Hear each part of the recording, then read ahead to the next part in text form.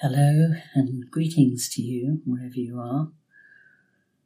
I hope you're doing okay at this strange and difficult time, and that you're finding solace and support in the Dharma to help you navigate through. There's so much available online at the moment, which is wonderful. I'm so grateful to Chandradasa, Sadhya Sihi and Kusala Devi for all the work they've put into making it possible to feel like I'm on retreat with you all this week.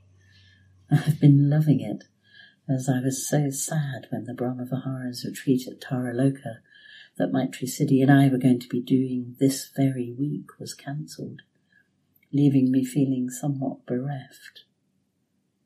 Those retreats are so important to me, to have the opportunity to gather together and share our experience of the divine abodes is always a highlight of my year. It also reflects back to me so much of what has changed in my relationship to them during the year, which is really helpful. So a big shout of thanks and appreciation for the Dharma Toolkit and all it has brought to our homes. I'm at home, as you may have guessed, and as so many of us are at this time. I'm in my living room, which has lovely views of the hills all around me. I live in a little hamlet in mid-Wales. Just a few houses really, but there's a strong community feel. As I look out of my window, I see how much greener everything is after a couple of days of light rain, which was much needed. I've been enjoying watching the pair of blackbirds who nest every year in the rhododendron bush just outside. They are busily filling their beaks with food rather than eating what they find, so this must mean their young have hatched. It's amazing how much they can cram in and how many times they go backwards and forwards feeding their newly hatched chicks. They seem completely devoted to their well-being and growth, and there's a strong sense of this all around at the moment. The fields full of ewes and their lambs, as well as young being raised in nests of all kinds everywhere. The ewes are so protective of their lambs. When I go down the drive with my dog Rufus, they will often come to the fence quite fiercely stamping their feet in their efforts to make sure he doesn't harm their lambs. There's no need, in fact, because there is the fence between us, and Rufus knows he's not to chase sheep and lambs anyway. But it's that love and care that's coming across from the natural world right now that feels so strong. It feels strong in the world generally too, with all that's happening globally with this pandemic. Despite the tragedy, the horrors, the grief brought by COVID-19, there is so much love, so much care, and such a strong sense of connection being expressed right now. These sorts of situations always make us more aware of what we truly value, what is of real importance and what isn't. And I very much hope it brings positive change in how we live our lives going forward with that greater awareness. I've been in self-isolation now for all these weeks. It was interesting to note the difference between choosing to stay at home, which I had been very happily doing since I got back from the Heart Sutra retreat at Taraloka in mid-February, and then getting the government directive to do so. Initially, I seemed to go into some sort of internal lockdown, but quickly realised this was my 3-year-old's reaction to dramatic changes that happened in my life back then, resulting in my sister and I being apart from our mother and brother, as well as my father, for a long time. Fortunately, quickly, I understood what was happening and was able to respond and reassure her. But it has been interesting to notice at different times what is being triggered by these strange times, and the need to look out and be prepared to meet these parts of myself that are being brought to the surface by what is happening with kindness and care. I found it really helpful to reflect on metta at this time and encourage you to do the same. What it means to me, how I understand it, and how it's helped and guided me in my life since my first meeting with it back in January 1974. Metta, the root Brahmavihara, with its extraordinary range that takes us from its open-hearted friendliness to everyone and everything it meets, right through to the great love of the Bodhisattva. I had a glimpse with beginner's mind back then that it was our heart's natural state. And although it's been a long and at times very difficult road, I know the truth of this from my own experience, as I'm sure you do too. That those times when we get ourselves out of our own way, metta and the other Brahmaviharas are naturally there. I often share a quote from Alan Wallace because he puts it so beautifully when he says, "There is good reason to believe, at least intuitively, if not on the basis of hard evidence, that the very nature of consciousness itself is a wellspring of loving kindness.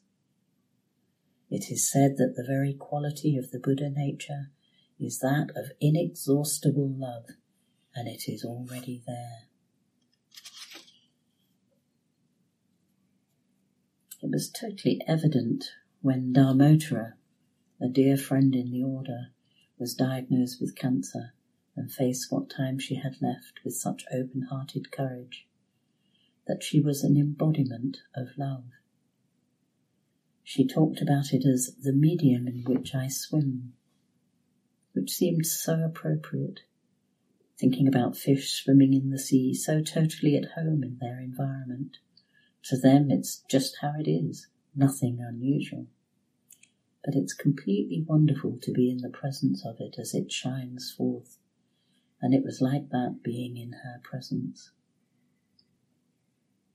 Ratnavandana is another person who is also in a life-threatening stage of illness, and he talks about all boundaries falling away, leaving only love.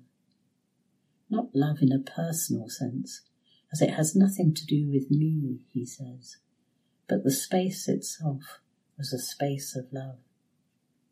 I find this so beautiful and know deeply that what he speaks of is true. We all have those times when the boundaries fall away and love is there. There's a wonderful Rumi saying where he says, "Your task is not to seek for love, but merely to seek and find all the barriers within yourself that you have built against it." Again, he's telling us it's already there, but that we have built all these so-called protective barriers that we think will prevent us from being hurt, which I understand so well from my own experience, but which in fact just separate us from our true nature and create divisions between ourselves and others as well as the world.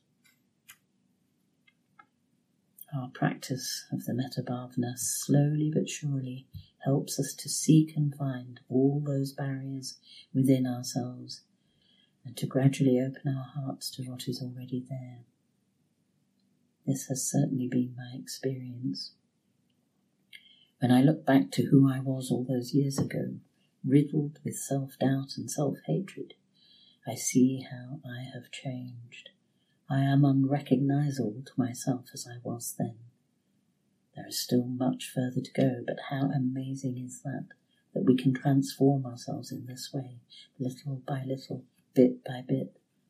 My faith has grown over the years that the practice works, even during those dry times when it seems nothing was happening, with no connection.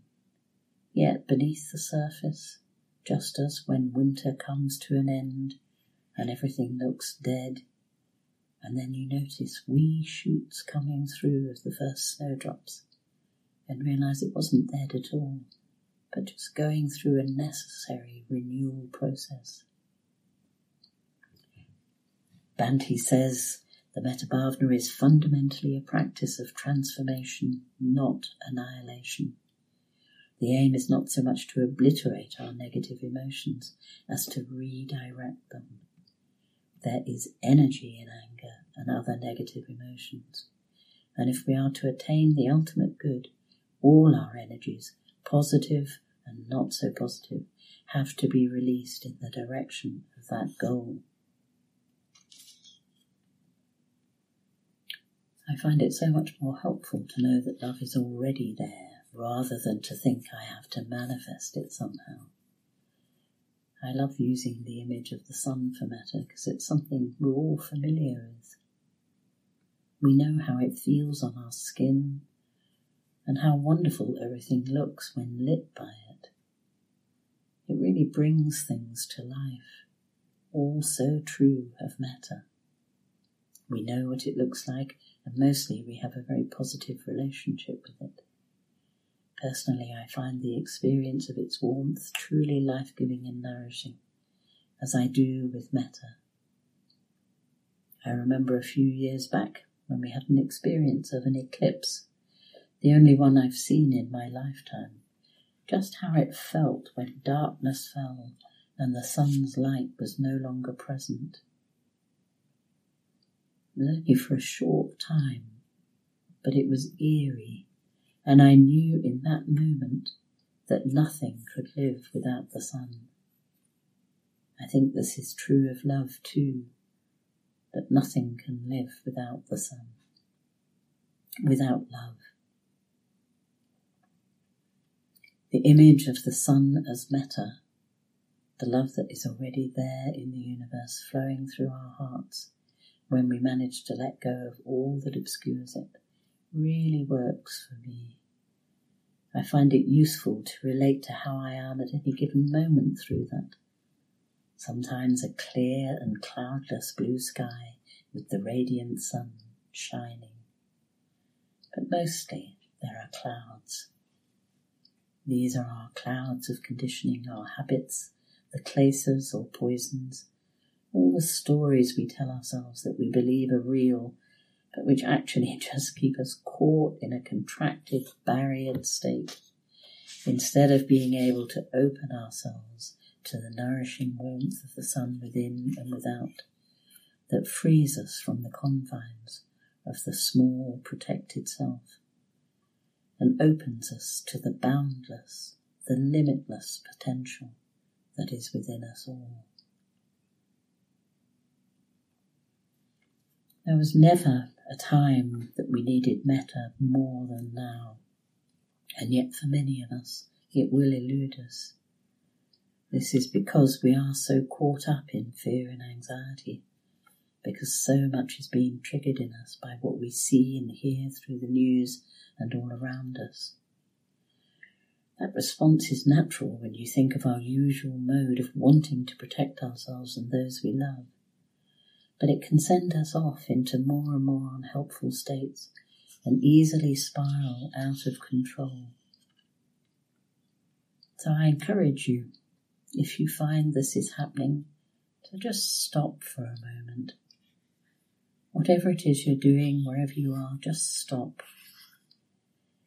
By this I mean find the time and space to be able to just be with yourself and sit quietly with all that you meet there. Be patient. Take a few deep breaths and really come into your body. Feel your feet and their contact with the ground. Feel any areas of tension as well as areas of ease in the body. It's your home, where you live and experience everything throughout your life. It's good to appreciate that and to dwell in it fully.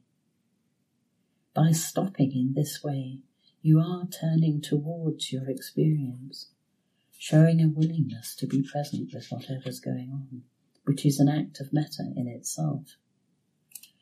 And through this taking a metaphorical step back, which opens up your perspective and allows you to see what is happening more clearly. For me, I see this through the prism of the Brahmaviharas. They provide the inner map through which I can relate to my experience, and which then highlights where I am, what I need to do. Many people have said to me over these weeks that they're finding it very difficult to meditate, that they can't concentrate. And it certainly can be challenging in times like these. One of the ways I'm practicing very strongly at the moment is through mantra chanting. It's happening in spite of myself is how it feels sometimes, because when I sit to meditate, it isn't necessarily what I intend, but there it is.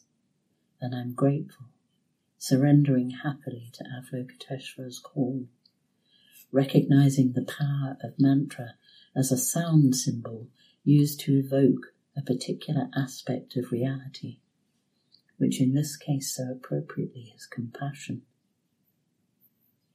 I remember Bhante saying once that when you recite the mantra, you set up vibrations. These vibrations then propagate themselves, and reality, as it were, starts responding, causing the Buddha or Bodhisattva to appear. The mantra is, of course, Om Mani Padme Hum, the mantra of Avalokiteshvara, the Bodhisattva of compassion, he who hears the cries of the world.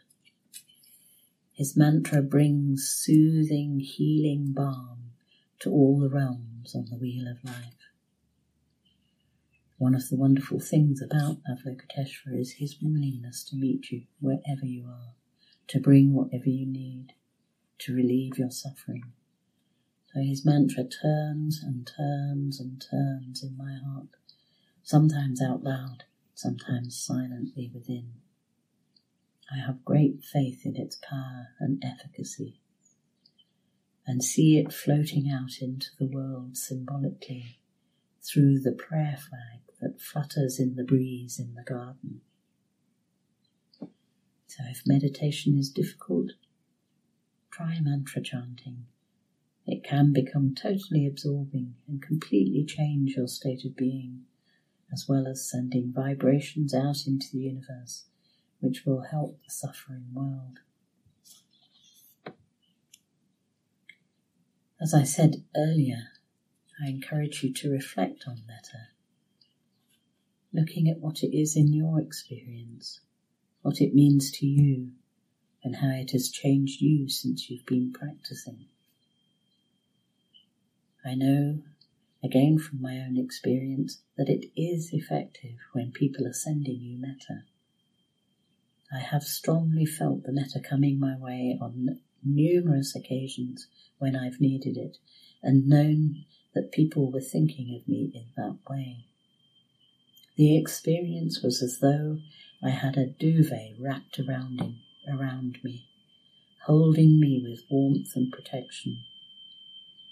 So I firmly believe we can have an effect when we send metta out into the world, and how important it is that we do that.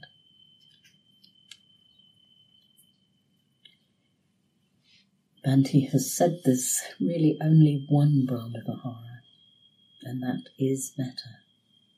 If we focus on it and really take care of metta, then we are taking care of all of them.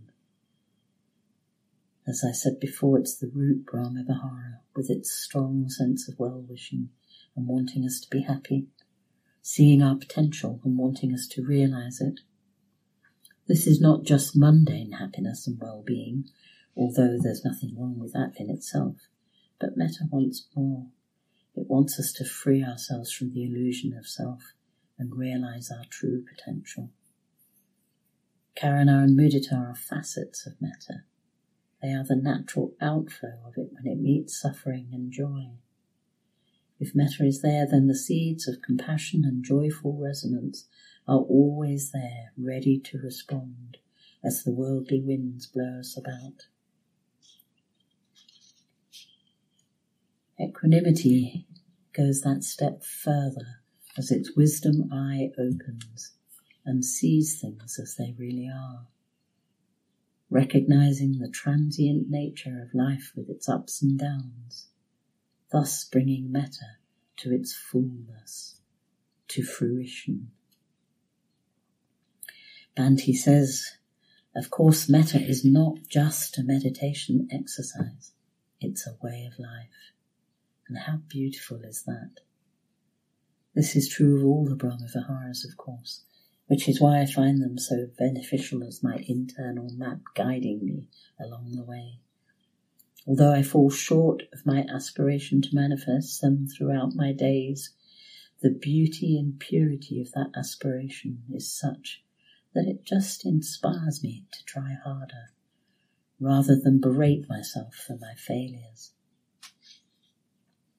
So, with metta and all the Brahmaviharas, we're trying to reorientate ourselves away from the habitual modes of behaviour and instead moving in the direction of heart-opening love, compassion, joy and equanimity, which enables us to face the suffering world in a way that allows us to hold it, even to embrace it, rather than closing down and becoming overwhelmed.